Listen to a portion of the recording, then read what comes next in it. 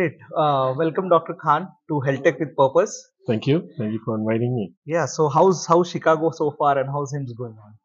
Chicago's crazy weather. Yeah. Sometimes it's summer, next day it's winter. So that's interesting. I mean, HIMSS has been. I'm surprised to see how big it's become. I Yeah. remember the days when only be 5,000 attendees, and now it's out of the keynote this morning, you couldn't even go through the corridor. So it was pretty packed. Yeah. Yeah. So Dr. Khan, we would like to know a little bit more about you. So Sure. why don't we start with your quick introduction? Yeah, sure. I mean, I'm Khan Siddiqui. I'm currently the Chief Medical Officer and Chief Strategy Officer at Hyperfine.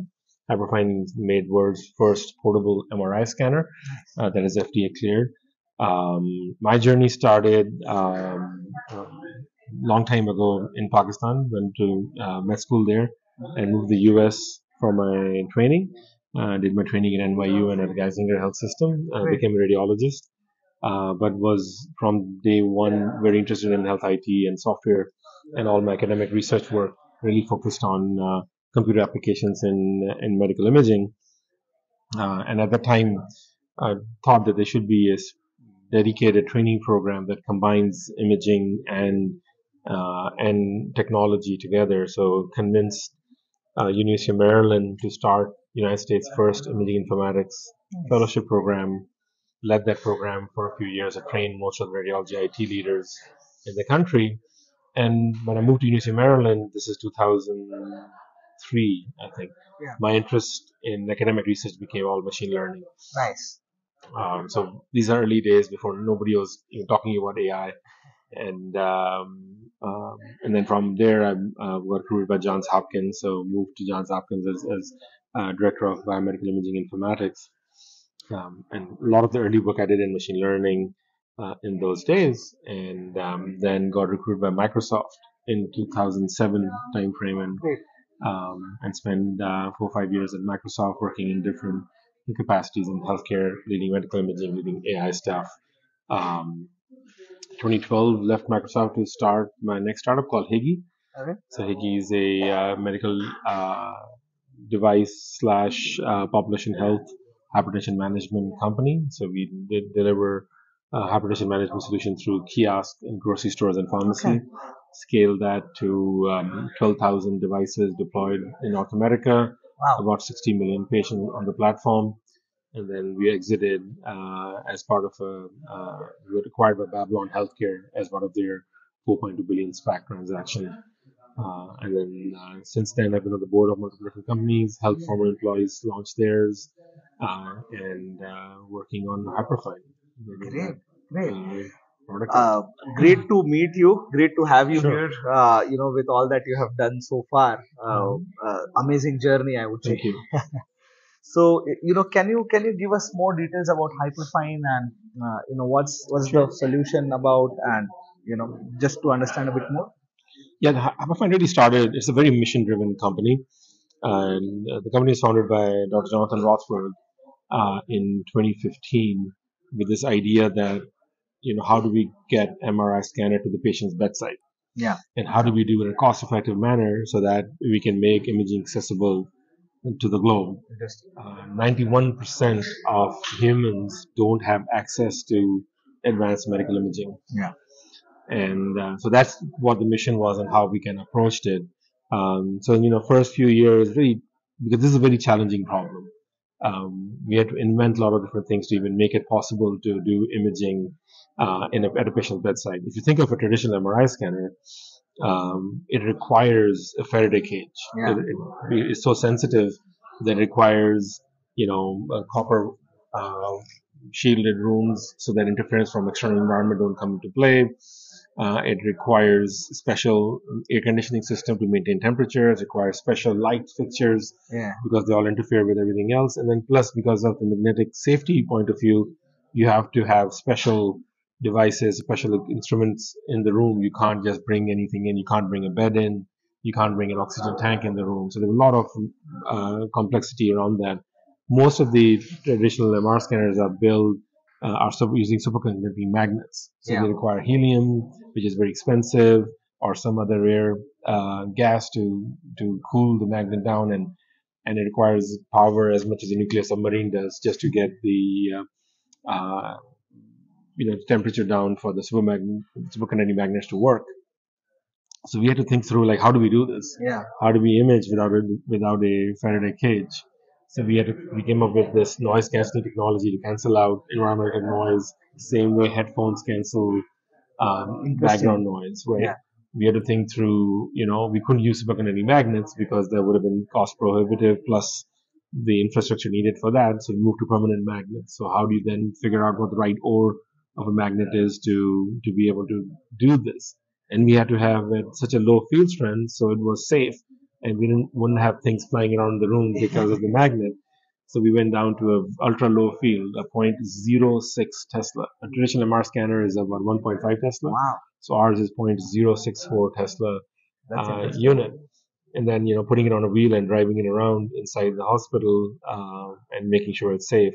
So it required a lot of these inventions. The biggest challenge doing this is very low signal to noise ratio. Yeah. But what has happened is there has been 40-fold increase, advancement in electronics, in compute power, in image processing techniques, AI, all the stuff. So we took advantage of all those things to be able to then generate images where the SNR is so low on these image, and using really deep learning based reconstructions to create image diagnostically. So the vision really was to make this possible, and it felt impossible. And I always say that there are three stages of a product. First is impossible to do, then it's become difficult to do, and then it's done. Yeah. So, and that's how it was. And now, the device is cleared in the US and Canada, UK, Europe, Australia, New Zealand, and expanding globally also. Nice, nice, nice. So, what's the overall strategy? How does a patient kind of use the device? Like, what's the first point where they are get introduced to the device? So our commercial focus has been neurocritical care, Okay. neuro ICU or ICU where the brain Okay. is somehow affected. The reason is that we looked at all the possible scenarios where MR can be used, and we looked at who are the least served population in a hospital. Okay. And the patient in the ICU that has some kind of brain trauma, brain injury, stroke, or whatever it is, that patient is very risky to move. They're in the ICU, they're the ventilator, Yeah. multiple equipment on top of it, and to move them, it's expedition. Yeah. Right, you need a nurse going with them, the doctor needs to go with them, respiratory therapist, whole team needs to go Yeah. down to radiology, and takes 2 to 3 hours to get these imaging done. So that's what we focused on. These are the most patients that will have the most value from it, and that's how we commercially focused on. Yeah, I mean, there are a lot of use cases, there are outpatient use cases, pediatric use cases, but our commercial focus has been in the US and North America, basically, is ICU as the primary beachhead. Okay. And, it's a brand new device, brand new category, so it has to go through this diffusion of innovation. Normally happens, the innovators, early adopters, the lead majority type of thing. So we are still in that, early adopter kind of phase of it, where a lot of people are using it, developing evidence around how to properly use the device, what are the benefits of it, and things like that. I think what I'm really excited about the future around the device is that our strategy was to make images look like how 1.5T images are supposed to be, so that we shorten the learning curve. Yeah. But we haven't taken advantage of the properties of ultra low field, which are different, where you can actually do things that a high field extender cannot do. But that means brand new techniques, and it'll take a long time for people to understand what that means and learn. So I think I'm really excited as we go into that direction and start building techniques that are taking advantage of ultra low field. That is going to be when things really would be exciting for the Yes, device. yes, yeah, and I mean, the amount of innovation that has gone into it, after listening to it, that amazes me, right? It must be. So, what was the, when did you start putting things together, and how much time did it take to kind of actually bring the product to reality? Yeah, so I think the first 2 years was just R&D experimentation to see how can we solve some of these challenges we have. And I think 2017 was when we kind of figured out the architecture and what's going to be. And then there were a lot of iterative approaches. There's classic iterative development. What will it take to get it to where it is? And then in 2019, we submitted for our first FDA clearance, and rest is history. Amazing, Yeah. amazing. So, help us if there are any cases today that are using this, and what's the impact it has caused. Like, if there is a case study that you would like to share, and like the old ways versus the Yeah. hyperfine way. So, would love to So understand in that. multiple use cases, I mean, they're all on our website. People can take advantage of it and look at it. But I'll tell you what the one that excited me a lot, Yeah. right? So we had a request from Raising Malawi Foundation to buy a scanner for in Blantyre, Malawi, in Mercy St James Hospital. The entire country of Malawi did not have an MRI scanner.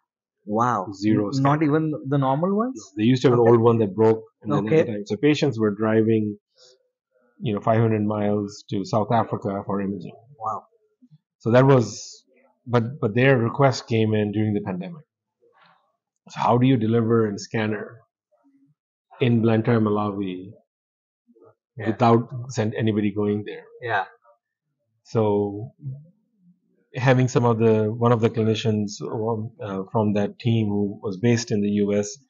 going there, getting them to Connecticut to our head office, training them how to get the scanner out of a crate, how to operate it, things like that, Yeah. and then being available over Zoom to help them where bandwidth issues are there, all Yeah. the stuff. But they were able to get the scanner off the truck, uncrated, and scan the first patient 4 hours after delivery, Wow. which is unheard of, right? Typically, That's MR that's scanner, yeah. when it's put in the hospital, takes months, Yep. if not weeks, months to deploy and then do scanning. But that was just like unbelievable to see. And that patient that they scanned, they were suspecting cerebral malaria. The MRI scanner showed it was not cerebral malaria, but it was what is called posterior reversible encephalopathy syndrome. And all you have to do is control the blood pressure, and patient recovers. The kid woke up in 48 hours while he was in coma and was discharged. Wow. Right, so That's making like that an impact yeah. without actually sending anybody to train or deploy the scanner That was is amazing. probably the my number one. I mean, there are hundreds of other stories Yeah. in ICU how we make a difference. Testimony from patients, testimony from family members, and how much it has made a difference. But I think for me, that was the Amazing. And delivering. that's very, very interesting because, as you rightly said, right, the time to actually start using the device, and that too, I believe in such conditions, not without too many medical experts being around setting it up, Yeah, and exactly. that's amazing. So, in this journey, what are the challenges that you faced, especially while building the whole tech? Challenges to the whole tech. Um, I think that if you think of challenges more of, um, I would think challenges more of brand new technology, right? And Yeah. technology adoption, Awareness. awareness around the stuff. So if I think of it, right, the need for the device is more in lower middle income settings. Okay. But there is no good playbook on Yeah. how do you launch a device first Yeah. in LMIC settings. Because in LMIC settings, when you go there, everybody's looking, they're so used to people already have used device, there's evidence how to use it, what standard operating procedures have been defined. So when you go and try to sell a brand new device in those areas, they ask those questions like, hey, how do you use it? I called my friends in UK, they haven't heard of this. There's a You new know, vertical that's being Ex- getting created there. exactly right. So a lot of time as we think about LMIC settings and we focused on US as a commercial entity because of the same reason, because we saw a lot of resistance in LMIC settings because they just uh, didn't have that early adopter mindset that need to be developed. But I think that needs to change. I think it is changing, but it's going to take time to change. So I think the challenges have been more around that aspect of it. Got Making sure we identify the right early adopters and they understand that they're helping define what the standard operating procedure of this technology is and how to use it. Um, Device is a very simple device, to be honest. Once you figure out how to solve the big problems, Yeah. then it's a magnet with a PC inside it. It's collecting the signal and you're processing them and generating images, right? So, I mean, tons of patents and a lot of things to do it, but at the end of the day, simple solutions are always the best solutions. Yeah. And I would say, like, sometimes it takes, to get out of the existing mindsets. Yep. The analogy I use is that why is Tesla build the first best electric car, and why didn't the car manufacturers Yep. did? Because they couldn't get themselves out of the combustion engine. Yeah. So they could think of a hybrid vehicle, but not a total electric vehicle. So same thing here. And when you think of MR, everybody thinks of that you have to have homogeneous magnetic field, Yep. right? And because every MRI scanner is built on site, the magnet is built on site to make sure it's perfectly homogeneous. We had to throw that out the door because we could be parked next to a gigantic pillar with iron in it, steel in it, and it would distort the magnetic field. Yep. So once we threw that out, then suddenly like, oh yeah, then we don't need this, we don't need this, we don't need this. Okay, then we had to figure out how to correct those distortions, right? So it became a very different problem to think about, and those are the challenges just to figure out how, as you're removing constraints that were there because of what a high field is thought of, and then once you remove them, then opportunities just opened up to Very solve them interesting. different ways. Yeah. And as you rightly said, like because this is a new vertical, probably the challenges are not same as that you would probably get to build a normal MRI machine, right? Yeah. So one interesting thing that I feel, and correct me if I'm wrong, but since you have taken this different approach to solve a certain problem, right? How do you see the use of AI coming into play? Because now you have a custom built device that you control in a way, how it should work, right? And once you get images, do you see certain computer vision or certain AI, and then showcasing recommendations that, hey, the system feels that this could be the problem, or maybe with this certain scan, Yeah. in 3 months, 6 months, 9 months, there could be certain issues. Are you looking going down that path? Yeah, so I think our first approach to using deep learning based techniques on our device was just improving image reconstruction, right? Okay. So instead of using the classic fast Fourier transform that everybody else uses, or use compressed sensing and other image processing techniques, we actually build a deep learning neural network Oh, wow. to do image reconstruction, right? So we take the low signal raw data coming in case space and convert that into image using a deep learning based neural net. That was the first. So every single scanner is relying on that deep learning based reconstruction, Nice. as well as denoising that we do, all based on AI. Yeah. Then we came up with clinical applications. So patients, because these are scanners are being used in the ICU, Yep. the likelihood for an ICU doctor or nurse to receive the images before radiologist does is pretty high. Yeah. So what are the things they need to know immediately that we can Nice. show them? And then we built AI-based application called Brain Insight, where it detects, volume of ventricles, like if the ventricles are increasing in size in the brain or not, as well as midline shift, there's any pressure coming. So we launched that. It was cleared through FDA. Challenge in these scenarios always becomes that because new device, Yep. we start to collect data. You need data to build models, right? So if you're building a model for any clinical application, you need thousands and thousands of patients already scanned on that, right? We are in that early stage that we just don't have that yet, right? You could do synthetic generative AI to create those models, but you still need the ground truth data to do that stuff. So I think as you see, as we adoption happens, as we hear from our customers what the needs are, we will enhance our Brain Insights application to provide more and more of those clinical solutions. So today's our focus has been near ICU and the care delivery around that stuff. So, Awesome. yeah. Awesome. Pretty interesting. Mhm. How do you plan to scale this up? What's the strategy? What do you mean by scaling in terms of? More and more people using it, more awareness, and is it by geography, or by enhancing the tech? So what's the plan overall? It's all of the above, right? So I think the idea of any startup that starts first, Yeah. you have to narrowly focus to the initial customer who has the or population who has the high who's the least served or most underserved and will see the highest value because initial commercial activities all about with early adopters innovators about they buy because they believe in the value and the mission Right. of the Yeah. company. They like these are the people who bought iPhone when battery didn't last a whole day, right? And there were no apps on it Yeah. because they believed in being different the way Yeah. Apple was. Same Yeah. thing here, right? So you have to be very focused on that. And as we get into the early adopter to early majority phase when this becomes routine use. That's how you scale around that aspect of it. So our focus has been North America to get to that early majority there. in parallel activities happening. So, Nice. how do we optimize it so that it can do pediatric imaging? Even though it's clear for pediatric, but, we need dedicated optimal sequences for peds. We need dedicated optimal sequences for stroke imaging. We need dedicated optimal stream. What about beyond brain? So those are a lot of R&D activities that we do to figure out what are Nice. next. So it's not just expanding from ICU to other settings. Yeah. So, general ward, outpatient settings, other scenarios, but also adding clinical applications on top of it. So it's pediatric, stroke, and other use cases around that. Got So it. then you exponentially increase because both your care setting is changing, increasing in size, as well as the use cases in those care settings are Yeah. increasing in size. Yeah. Yeah. Pretty nice. Okay.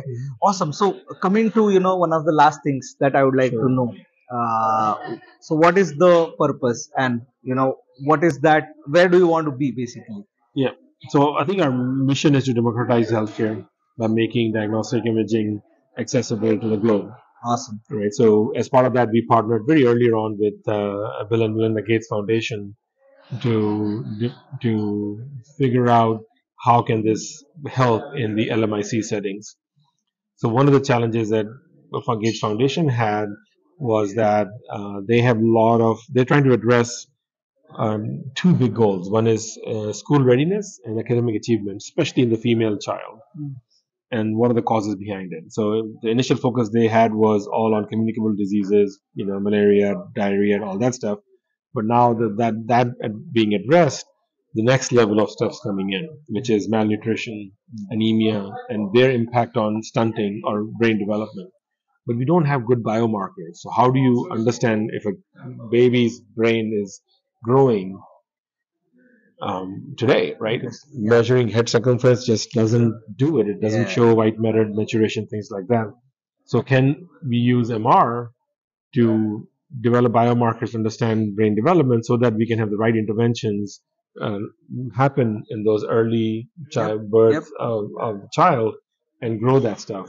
But those biomarkers don't exist, right? Yeah. And so with our device, it became possible to do this. Yeah. And so they have deployed 45 scanners. About more than half of them, about two-thirds of them in LMIC settings. So in India, Bangladesh, Pakistan, Sub-Saharan Africa, Uganda, Malawi, Kenya, Wow.